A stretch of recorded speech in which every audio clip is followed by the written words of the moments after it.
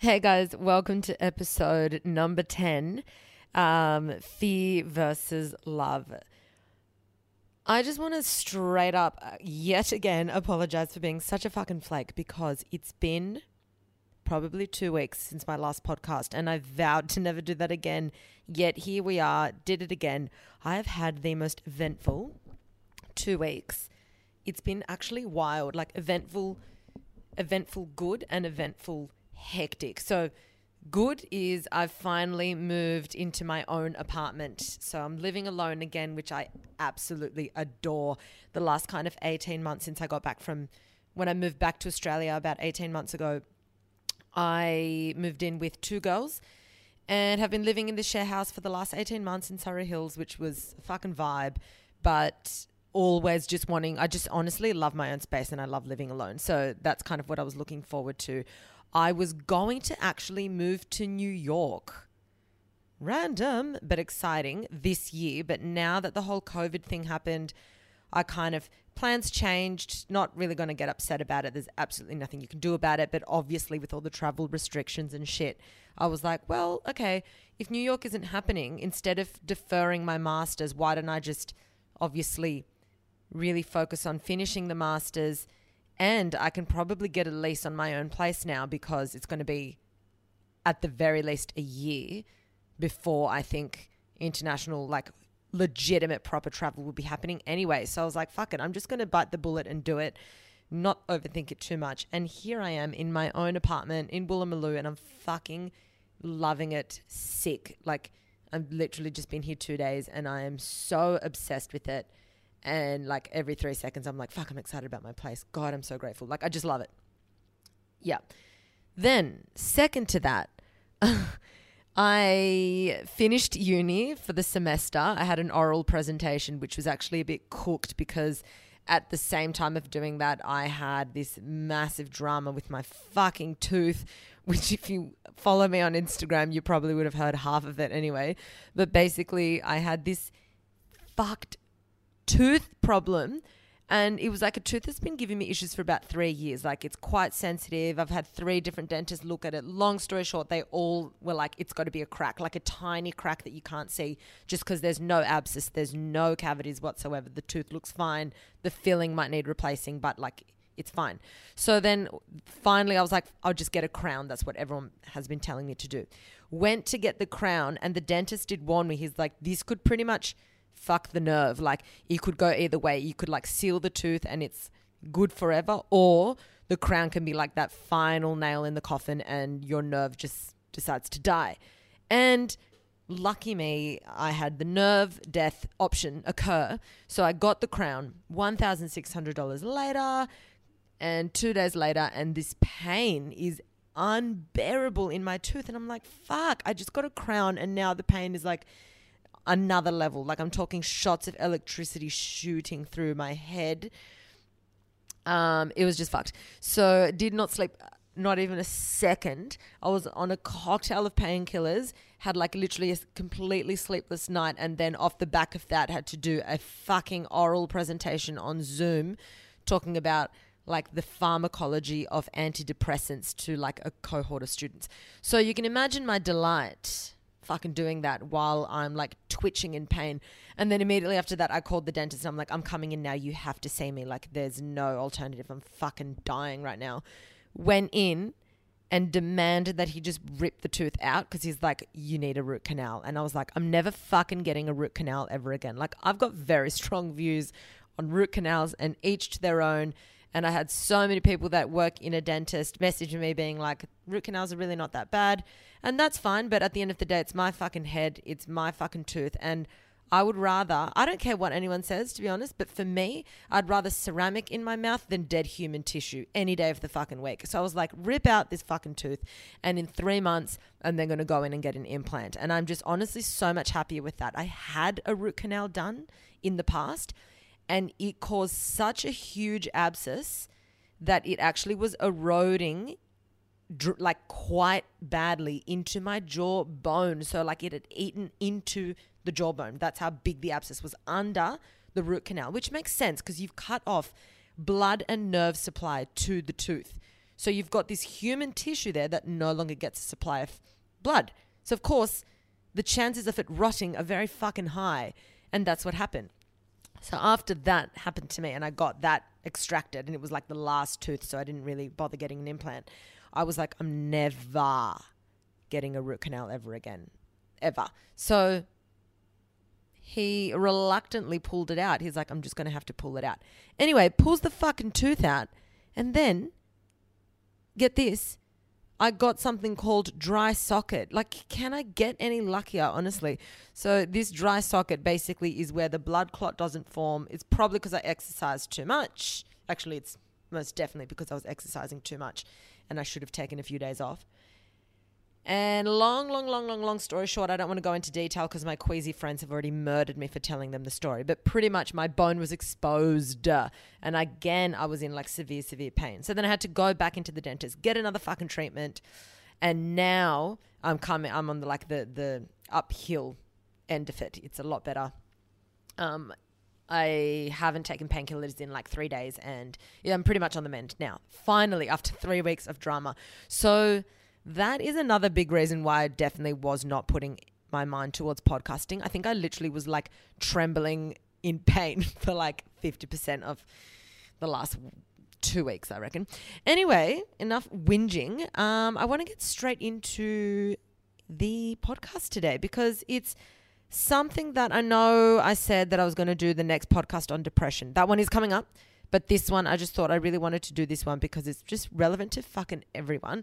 And it's pretty much fear versus love and how you can kind of be a little bit more aware of your own emotions and your own feelings and kind of pinpoint whether your actions or your reactions are from a place of fear or from a place of love. And you'll be amazed at how many things we do are masked by whatever we want to call it, but in reality, it's coming from a place of fear. So in this podcast, the way I'm going to lay it out is I'm going to be talking kind of an overview of fear versus love. And then I'm going to be talking about fear behaviors. So behaviors that are definitely stemming from fear, but we're not acknowledging it as that. And there's a whole bunch of them that we all either do or have done in the past. Then I'm talking about kind of the neuroscience and the neurocircuitry behind fear behaviors and learnt fear.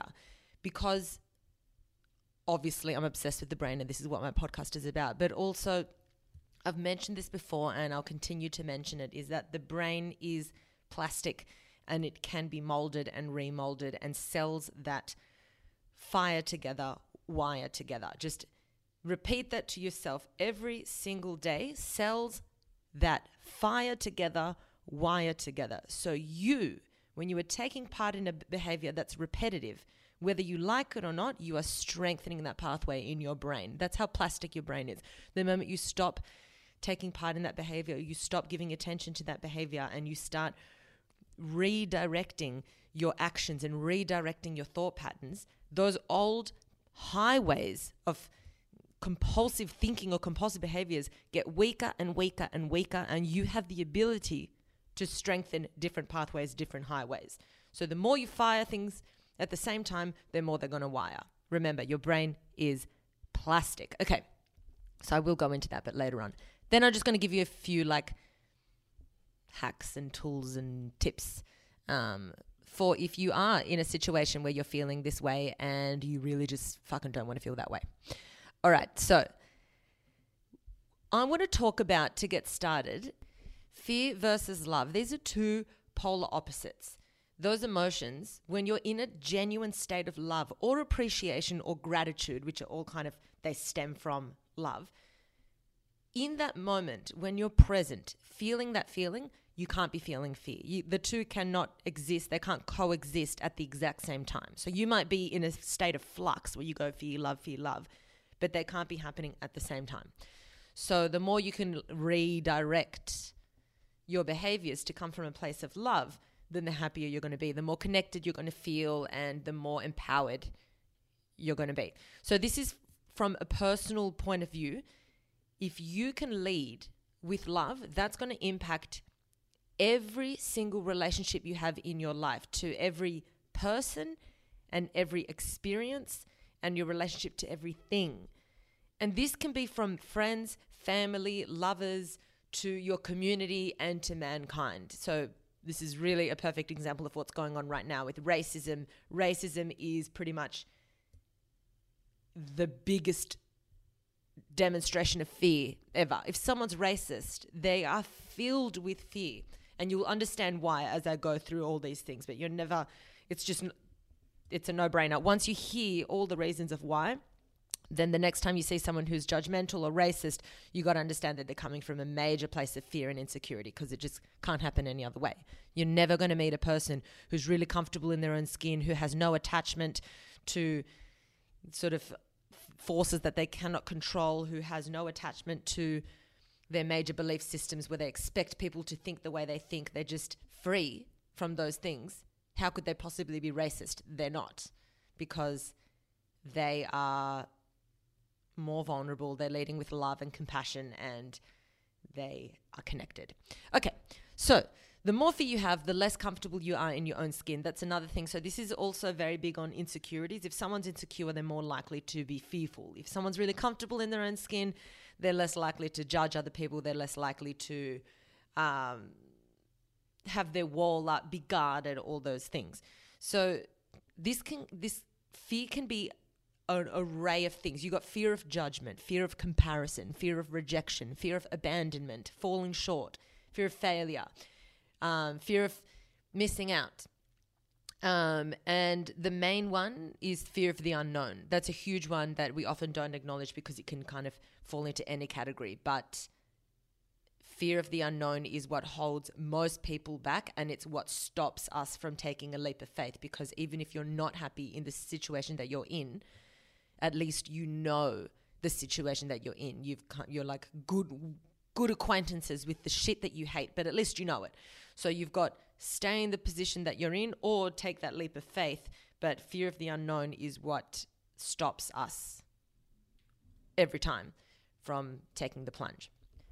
All right, let's talk fear behaviors. Number one, and this one's quite mild. It's not really that big, and we all display it on some scale, but it's indecisiveness. Now, there's certain indecisiveness that's not really fear-based, like I can't decide if I want pizza or pasta from this menu. That's not really fear-based. But then there's bigger forms of indecisiveness, like I'm living in this home and I've been wanting to move out for a long time, and then this apartment's come up and it's really good, but I don't know if it's the right time to move now. I'm not quite sure. I don't really, because like, do I really want to leave my place now? Like, it's actually pretty good. There's actually a few factors that I like about it. And now I could be moving to this place and I'm spending more money, and it could just turn out to be a huge mistake. And then what if I make that choice and then I regret it? So this is one of the examples. Or like a career change where you're like, I've hated my career for years, and now I have the opportunity to take the plunge. But I'm like, wait a minute, but this career gives me money and it gives me security. So here I can't take the plunge now. Like, what do I do? Do I take this new opportunity, potentially less money, maybe happier, maybe not? Like, what do I do? Indecisiveness. When you're so indecisive and you are sitting on the edge, this is a good way to know what you actually want. When you are sitting on the edge of two choices and you literally keep going back and forth, back and forth, back and forth, flip a coin and commit. If you don't want to flip a coin, it's because you know the answer. You know what you want. So regardless, whether you flip the coin or whether you don't, you've got your answer. If you're holding a fucking coin and you're like, I just don't want it to fall on heads, then you got your answer. You don't need to flip the coin, you know. But if you genuinely don't know, you fucking flip the coin and you commit. Because the more you live in a state of indecisiveness, in a state of fear of the unknown, and questioning and questioning and questioning. And I spoke about this in one of my earlier podcasts. I think it was in Taking a Leap of Faith.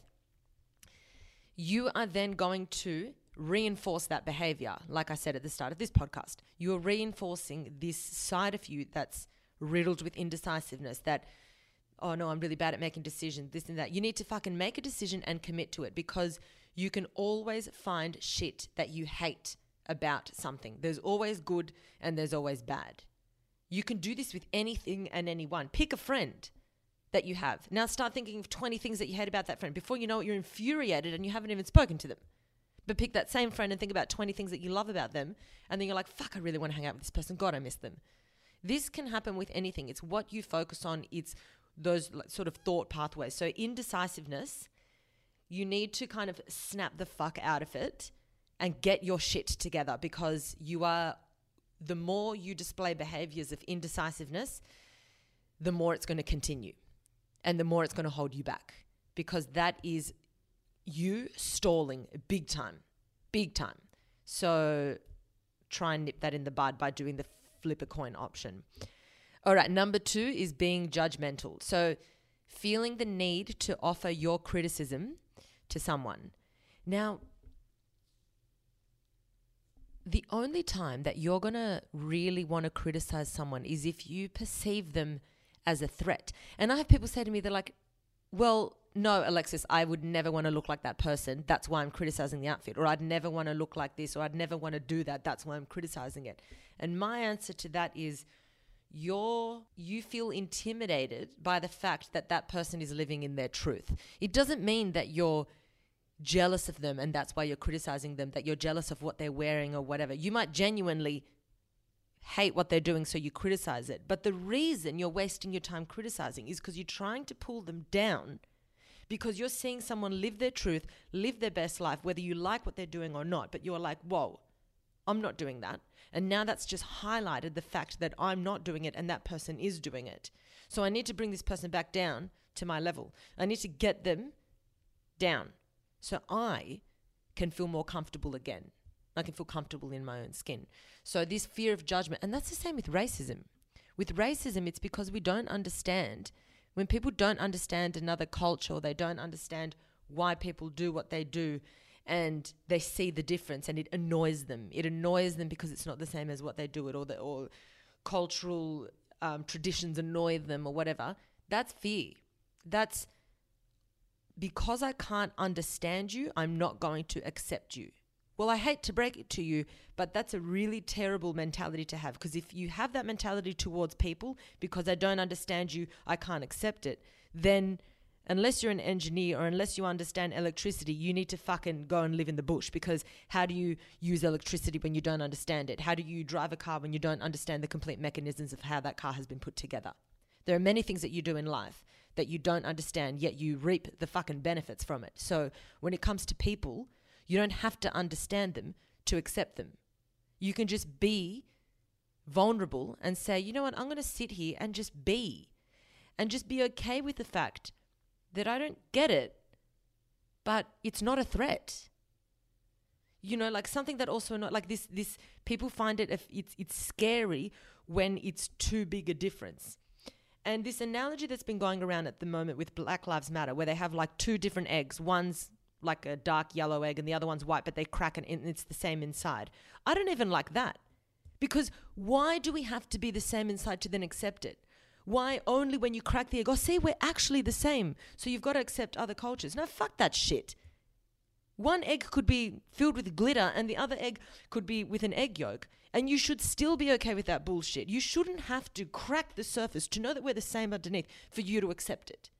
Fucking accept it. If they're not actually hurting you, if they're not actually a real threat to you or your family or your livelihood, get over it and learn to just sit with your discomfort until it stops being uncomfortable.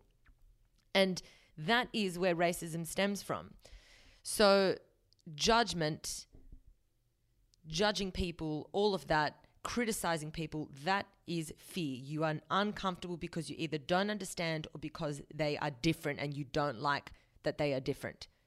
Because when someone can just be themselves and rock it, for someone that's insecure, that's very threatening, because you're thinking that person now has the tools to really step up and to really be unique and be recognized for being so unique. So that's a threat. So I'm going to cut you down. And another one of those is not being able to celebrate someone else's wins because it feels as though you have lost. So that's number 3. You can't celebrate someone else's wins. If you feel that you're one of those people, and you don't have to admit it out loud, but you can admit it to yourself, deep down, do I find it hard to celebrate other people's wins? And if you do, then that's okay. Just acknowledge that. You don't have to do anything right now, but acknowledge that as that comes from a place of fear. Because when someone wins, I feel that I have missed out, that I have lost something, that I now am below them and they are now above me. So it's a threat to me. It has highlighted to me that I'm now not at that level and they're now above me. That is coming from fear instead of a place of vulnerability. Number 4, the need for people to agree with you. So this is similar to the whole judgmental and racism thing and whatever, but this is with politics, with religion, with all these things. This idea that you need people to agree with you, which I think is ridiculous, obviously, because how the fuck is that possible when you look at the world and the way it is today and all the different cultures and all the different governments and all the different religions? I personally accept anything as long as you don't rub it in my face. I'll accept any religion as long as you're not hurting anyone or hurting anything, as long as you don't try and convert me. You've got to be cool with the fact that I'm an atheist, and I'm fucking cool with the fact that you are deep in your religion, whatever that religion may be. So, yeah, trying to convert someone into a belief system is fear, because you're not cool with them just being their way they are. You see that as a threat. You see difference as a threat, and you need to kind of be all uniformed and controlled. Look at those like hectic communist countries where everyone has to be a certain way and control. That's a way of controlling people. And when you do that, it's your way of controlling your inner circle. If you try and convince people to think the way that you think, and you get upset when they don't, and you get upset when they don't agree with you, and you can't sit comfortably with your friends and just agree to disagree. I'm not talking about a healthy debate. I fucking love a debate. But I also like a debate so I can hear someone else's point of view, even if it means that I'll never agree with them. I like seeing where they're coming from, and it's cool. I'm like, fuck, I never looked at it that angle. And I might change my mind, and I might not, but it's still cool to see an angle that I've never looked at. And I'm like, good one. Love that. Still disagree, but that's really cool. But a lot of people, that if you're coming from a place of fear, you can't accept that, because it feels that if they have a different opinion, you think that they now think that you're wrong. But it doesn't have to be that way. They could just think, well, I totally disagree, but this thought is obviously working for her. And you know what? Even if they do think that you're wrong, that doesn't fucking matter. It shouldn't matter. If people think that I'm wrong, but I'm happy and I'm just living my best life, coming from a place of love and vulnerability, it doesn't affect me. I lose no sleep over the fact that someone might think that I'm an idiot, or that someone might think that I'm so wrong. If I've done my work and I've done my research and I'm comfortable with my views and opinions, especially because I don't actively go and rub it in anyone's faces. I express my views and opinions on my podcast and my Instagram, so people have to actively come on here to listen to what I have to say. So I don't consider this rubbing it in people's faces. But if I'm comfortable where I sit, I will lose no sleep if you think I'm a fucking idiot. Well, congratulations. You think I'm an idiot? Great. I'm happy. You're happy. We're all happy. That's great. But if you lose sleep over people's judgment of you, that's because you're choosing on some level to agree with them. And again, that's coming from fear. How many times do you say to yourself, oh, I wish I could do this. I wish I could do this. But you don't take action. You don't take action. You don't take action. Then someone else goes and actions what you wanted to action. And be honest with yourself. How many times have you actually, at least in your mind, picked apart what they've done and thought, oh, that's so lame, or why is she doing that, or he looks like an idiot doing that, because, you know, like I would have done it like this, I would have done it differently, I didn't, did I? And now they've gone and done it. So just shut the fuck up. Be cool with the fact that someone's just gone and done something that you wanted to do, but you didn't do it. You didn't get off your ass and do it, and now someone else is doing it. It doesn't mean that you can't go and do it in your own way, but it has highlighted to you that you didn't step up when you could have. And that person is like a beacon, just like waving in your face, not only being like, I've done it and I'm doing well, but you didn't do it. So for you, it feels like this massive threat, but it just symbolizes what you didn't do. It's nothing personal, but you make it personal. You don't actually, probably, if you really break it down, you probably don't really care what they're doing or what they've done. It's only because you know them and they've gone and stepped up when you haven't. Because I can guarantee you, if a total random that you've never met was doing it, you probably wouldn't judge them and pick it apart. It's only because someone that you know in some way, shape or form has gone and done what you wanted to go do, and now you see it as competition. When really, you're just annoyed at yourself.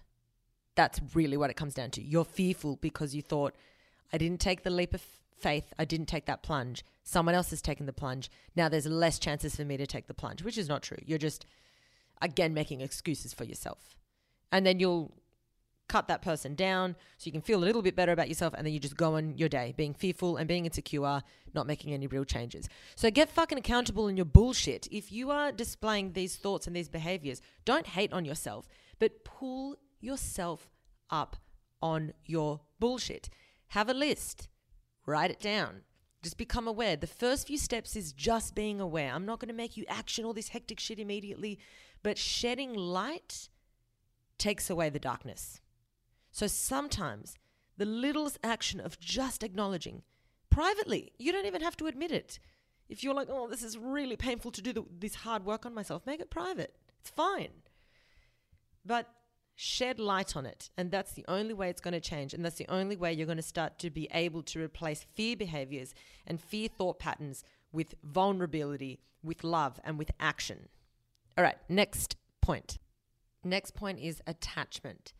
When you are attached so heavily to something for no real reason, analyze it. And then you know if you've got a real reason or not. But this unconditional attachment to things is fear. It's kind of fear of the unknown. So I really attach myself to what I do know, and that's it. I don't want to be judged. I refuse to have an argument with someone. I refuse to this. I refuse to that. I'm just going to attach. That's fear. Let's take possessions, for example. Not being able to move out of your home, say you've lived there for 10, 15, 20 years, because there's all these memories attached to it and the nostalgia, and you can't leave. Do you realize that you are literally creating something out of nothing? You are creating a weight, a fucking dead weight, and you are choosing to carry that dead weight. And that's fear. Fear that you're not going to be your full self without that possession, without that home. You attach your identity so heavily to external factors when in reality it's impossible to do that because you're a free entity. You are what you choose to believe and your mind, and really nothing else. Everything else is temporary. When you attach your identity to something external, that's an insecurity. That's you not being vulnerable. That's you thinking, I need to identify so heavily with this population or this home or these possessions or the fact that I am sick with a certain condition or that I am a mother and I attach myself so heavily to the fact that I'm a mother or that and it's fine to love that about you or to campaign hard for something, but your identity is not that. Because then you're choosing to pin yourself to something that, again, has impermanence. So let's take being a mother, for example.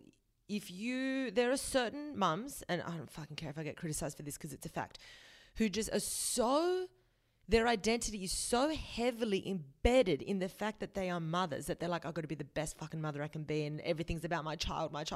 Their identity is I'm a mother. So then when they see other mums who then have all these jobs and all these things that they do and that their time is split between their children and their career and whatever, they then criticize those mothers. Women who don't breastfeed, criticize the women who don't breastfeed. All these things, because they're so attached to being my mum that they're like, wait a minute, how does this woman get to be a mum but do other things as well? It shouldn't matter. Again, we're all different. Just living your best life. And if you are a full-time mother, great. If you're a mum who has a job on the side and who's doing all this stuff, great. You don't need to compare. But when you attach your identity to something external, you feel the need to compare because you think, my identity is coming from this. And now I'm threatened because someone's doing that and more. How can that be? So does that mean that I'm less of a person now? And then what happens when your children move out of home? You feel what? Useless. How many times have you heard of people talk about like, oh, I'm invisible now. I'm a middle-aged woman. I'm invisible now. It doesn't have to be that way. But stop attaching your identity to things that are going to expire. Your identity should only ever be you. End of story. And the other things are kind of add-ons that come and go. It's a flux. And the less attachment you have to things and situations, the happier you're going to be. The less fear you're going to have because you're aware that everything's in a state of flux, nothing's permanent, and you are going to be you no matter what the fuck is going on in the periphery. No matter if, your children move out of home, or no matter if, beauty is a huge one. Attaching your identity to being beautiful, that's a huge one. Look at sports people. They attach their identity to their career. And if they haven't done the work on themselves and they've only ever milked the fact that they're a famous sports person, when their career ends at a very young age, mind you, for athletes, so many of them struggle to continue on, not knowing where they're going to go, what they're going to do. The ones that obviously create businesses on the outside and get creative and do all of that, obviously that's different. But there are many people who are depressed when they retire in their early 30s because they're like, oh my God, who am I? Who am I now if I'm not this athlete? Who am I now if I'm not representing my country? So your attachment is your fear. It doesn't mean that you can't love something wholeheartedly, but again, you don't have to be attached to it. Like I adore my family. Like I'm so fucking tight with my family and they are just like the biggest gems ever, every single one of them. I could go on and on and on and on and on. I could do a whole podcast just about how obsessed I am with my family. But I'm not attached as far as like they have to behave a certain way. They have to be this, they have to be that. If I attach myself so heavily to all these belief systems that I hold, then I expect things that cannot be expected of other people. I'm not attaching myself to that. I just love them freely. So then it doesn't mean that I love them less to someone who's super attached. It's not a sliding scale. Love is love. But if I'm not attached to the outcome of anything, regardless of what happens, if we have an argument or if anything happens, I'm not attaching it to that. I'm not attaching myself to that. So I'm always going to love them, but they're free. They don't owe me fuck all. They don't owe me anything. If you attach yourself so heavily to people and groups and things, you think that they owe you something because you think that you are innately a part of each other and they owe you things. You think this of your partner, you think this of your family, you think this of your friends. No one owes you anything. And if you've done them a favor, they still don't owe you anything because that is the definition of a favor. It's a fucking favor. It's not a business transaction where you say, I'm doing this, but you have to pay me back. That's not a favor. So no one owes you anything. If you can get to that mentality of no one owes me anything, you are free. You are free because you don't expect shit from anyone. You get off your ass and you do it yourself. And if someone doesn't follow through with something that you thought that they would follow through with, you're not attached to the outcome. So it's okay. You're like, yeah, fuck, well, yeah, I'm okay. It would have been nice, but whatever. Like, it's fine. They didn't do it and I'm not them. They are not me. So I'm not attaching myself to it. That's what I mean about attachment towards people, expecting things from them because you think that people owe you something because you think that your identity is that. Now, another thing, and I'm going to do a full podcast on this one, but I'm going to touch on it lightly here. But this next topic deserves a fucking full hour. And the topic is guilt. Do you, and think hard, do you ever use guilt as your currency? Emotional blackmail, that kind of thing. Because that is a very fucking low vibrating fucking energy to be sitting at. And you need to eliminate this as quickly as possible. These messages that you might send to your girlfriend or your boyfriend with this underlying like kind of emotional blackmail, that's fear. Making someone feel guilty because they didn't follow through to do something for you, that's fear. If someone was supposed to, and in quotation marks, supposed to do something for you and they didn't follow through, if you're going by everything I've said here and you're not attached to the person or the outcome, it wouldn't hurt so much because you understand that everything's in a state of flux. You can't control other people. You're okay with everything being different and you're not attached to the outcome or the person. So if someone doesn't follow through with something that they said they would, you know that you'll be okay. You know that you're going to survive. Not the end of the world. And I'm not saying let people walk all over you. You might see someone's behavior play out a few times and think, yeah, that person's not valuable in my life. Or I need to step a little bit away from this person. If there's some that you can't cut out of your life altogether, then you can choose how much interaction you can have with that person. That's your choice. So guilt, if someone is guilt tripping you, or more importantly, because I'm trying to make you guys accountable so you can live a much happier, much better life. If you are using guilt in any way, shape or form, you need to acknowledge. And number one, out of anything I've said, this one, you have to fucking kill it, nip it in the bud. Guilt kills relationships, or it strains relationships. And then when people interact with you, they have to tiptoe around telling you something, or they have to tiptoe around whatever because they think that they're going to then be made to feel guilty. How fucked is that? That's not authentic. That's not an authentic connection. You want someone to be able to be just their true selves without feeling that they're going to be made to feel guilty for saying something or for doing something. You don't own anyone, so you don't have the right to ever make anyone feel guilty, whether it's your boyfriend or girlfriend or your friends or your family. If you are ever about to act on a behavior where it's throwing guilt on someone else, you have to stop and think, what is it that's sitting with me that feels really gross right now? There's a feeling that's very unsettling in me right now that's making me lash out in this way. And I now need to name what's going on. I need to call it out for what it is. Because me throwing guilt onto another person or emotional blackmail, that's me not acknowledging what's genuinely actually bugging me. And I'm not, doing the work and looking at my own shit and being accountable for my own shit. I'm passing it on to someone else. You deal with the problem now. You deal with it. I feel shit now. Now you can feel bad that I feel shit. You can now carry the fucked feeling that I feel. That's what happens when someone tries to make you feel guilty. They're trying to pass on their shitty feelings because they're like, it's not fair that you're happy and I'm feeling this ugly feeling. So now you can take some of the ugly feeling. That is selfish and you need to stop doing that. And if someone's doing that to you, you need to pull them up on their bullshit. And I don't care if it offends them, you're doing them a favor. Pull them up. Anyway, this guilt thing that's a whole podcast to come. And if you are someone that guilt trips people or is always feeling guilty, you're going to love this podcast. So I'm going to have to do it soon because, yeah, it's important. All right.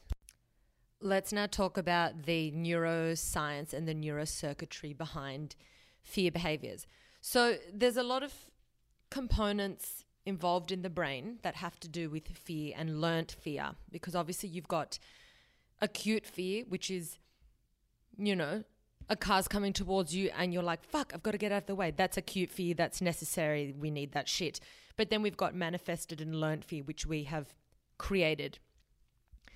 And by created, it can come from the way you've been wired. So it could be instinct or influence. Like, how have you been raised? Were you raised in an environment where you were told that you have to think a certain way and told that you have to believe a certain way? Or were you encouraged to question everything as you grew up? Were you encouraged to be the one to kind of poke holes in different arguments so that way you could have your own idea of the world growing up and you weren't fed an idea?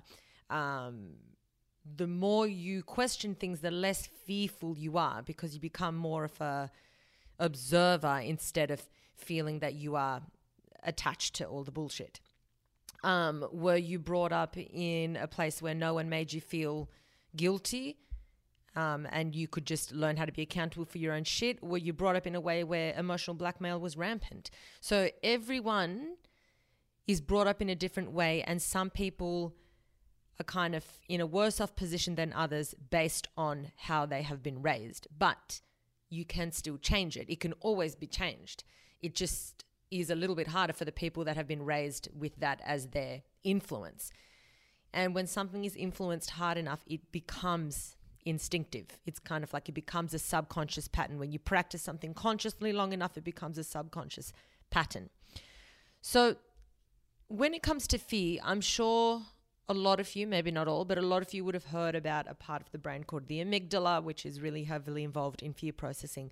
But that's only one of the very, very many components of the brain that are involved in fear processing. It's literally like a whole circuitry through the brain. So you've got the amygdala, you've got the nucleus accumbens, the hippocampus, the periductal gray, it's in the brainstem, the thalamic nuclei, insular cortex. It goes on and on and on and on and on.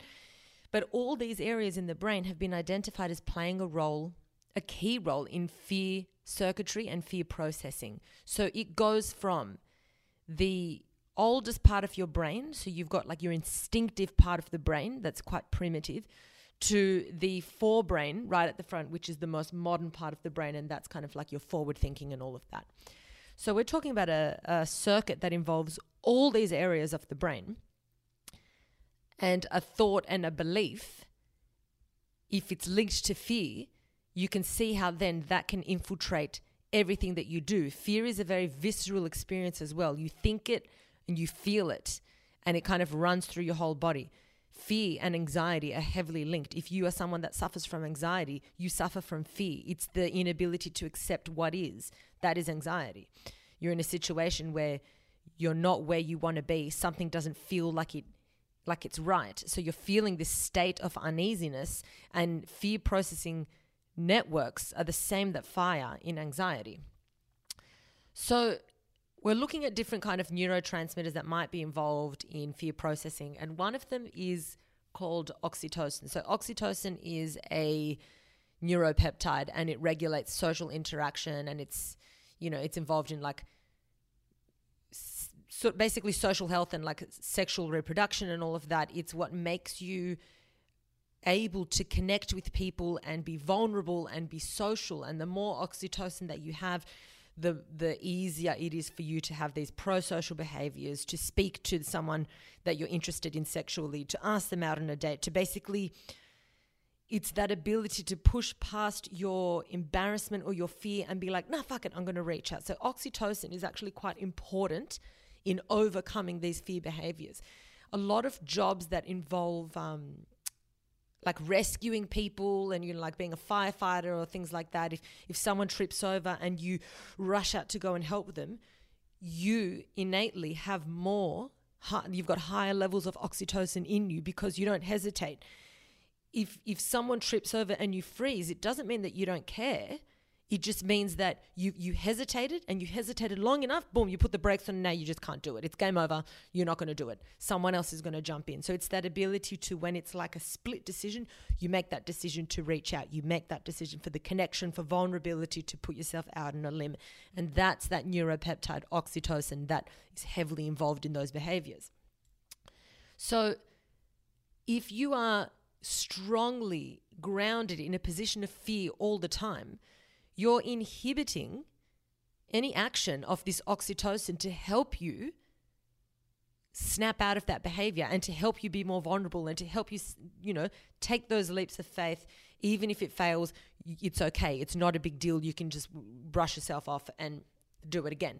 So one of the ways of changing that is obviously changing your behavior. So the way you change your behavior changes the chemical setup or makeup in your brain. The more happy thoughts you think, the more serotonin and dopamine that you've got going on, and the more norepinephrine and all these like monoamines that you got floating around in your brain.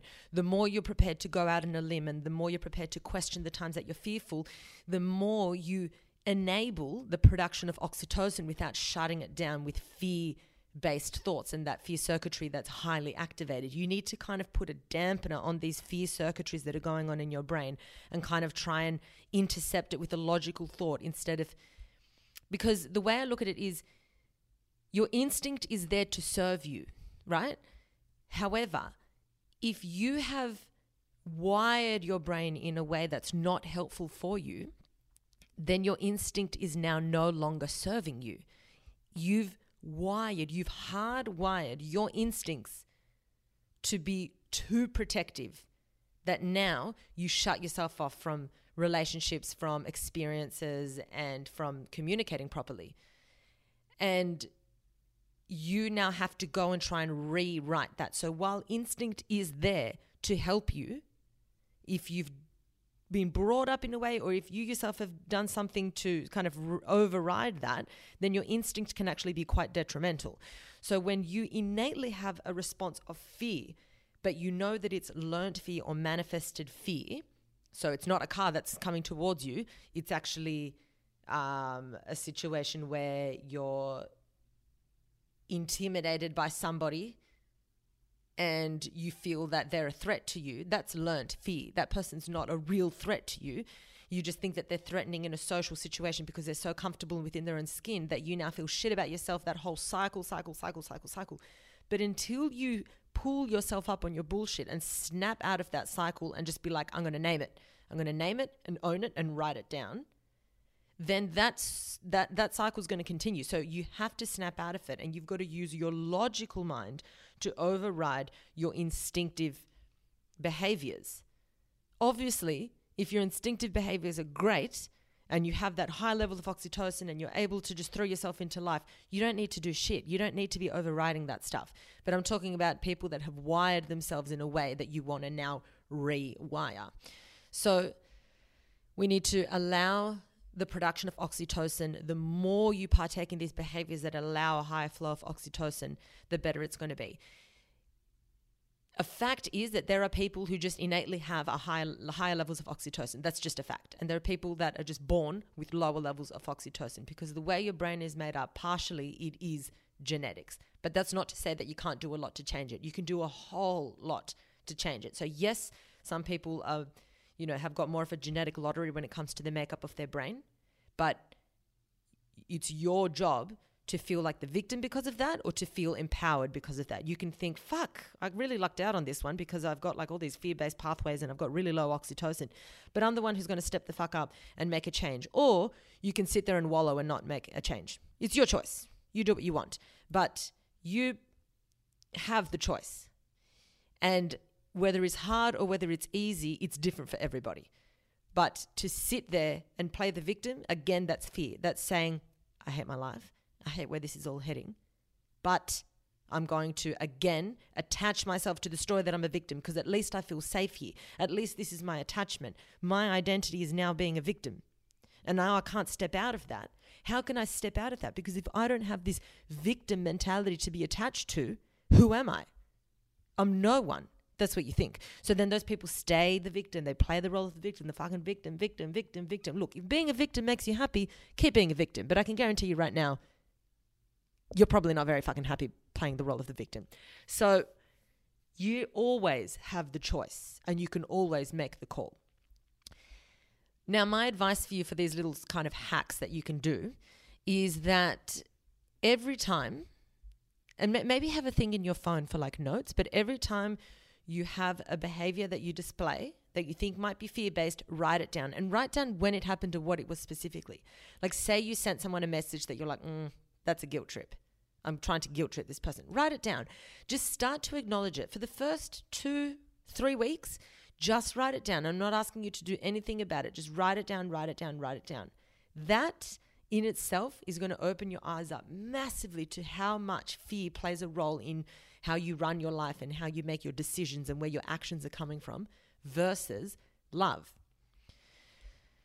Because at the end of the day, nothing is more important than connection. And the depth of your connection determines your happiness. And the only way you can be connected to other people and experiences is through vulnerability, through approaching something with compassion, vulnerability, and an openness, which are all kind of synonyms for love. If you approach something with fear, you've just shut out a connection. You've shut out an experience. You've shut out your growth, which is really sad. So true connection is from love and vulnerability. If you can push past that fear, if you can force these things initially where it feels like, this is really hard, but just put yourself out there. Flip that coin when you need to. Make that decision a little bit faster. Pull yourself up on your bullshit when you see yourself judging someone. When you can't celebrate someone else's win, acknowledge that about your personality. You need to push past that through acceptance, through sharing, communicating, being in touch with people, being open, being honest. If you can lead with love and vulnerability, there's going to be no what ifs in your life. But there's going to be plenty of regret if you lead with fear. So you have the choice. And like I said at the start of the podcast, cells that fire together, wire together. How are you wiring your cells? How are you treating your brain? How much of a chance are you giving your brain and yourself and your future by exhibiting these behaviors again and again and again that are detrimental to you?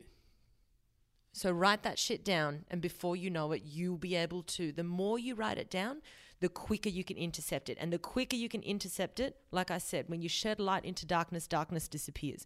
You don't have to do that much, but just acknowledge. And in that moment, try and make the better decision. Try and make that change. But all you have to do for the first 2 or 3 weeks is just write it down. You don't even have to try and make a better decision. Write it down.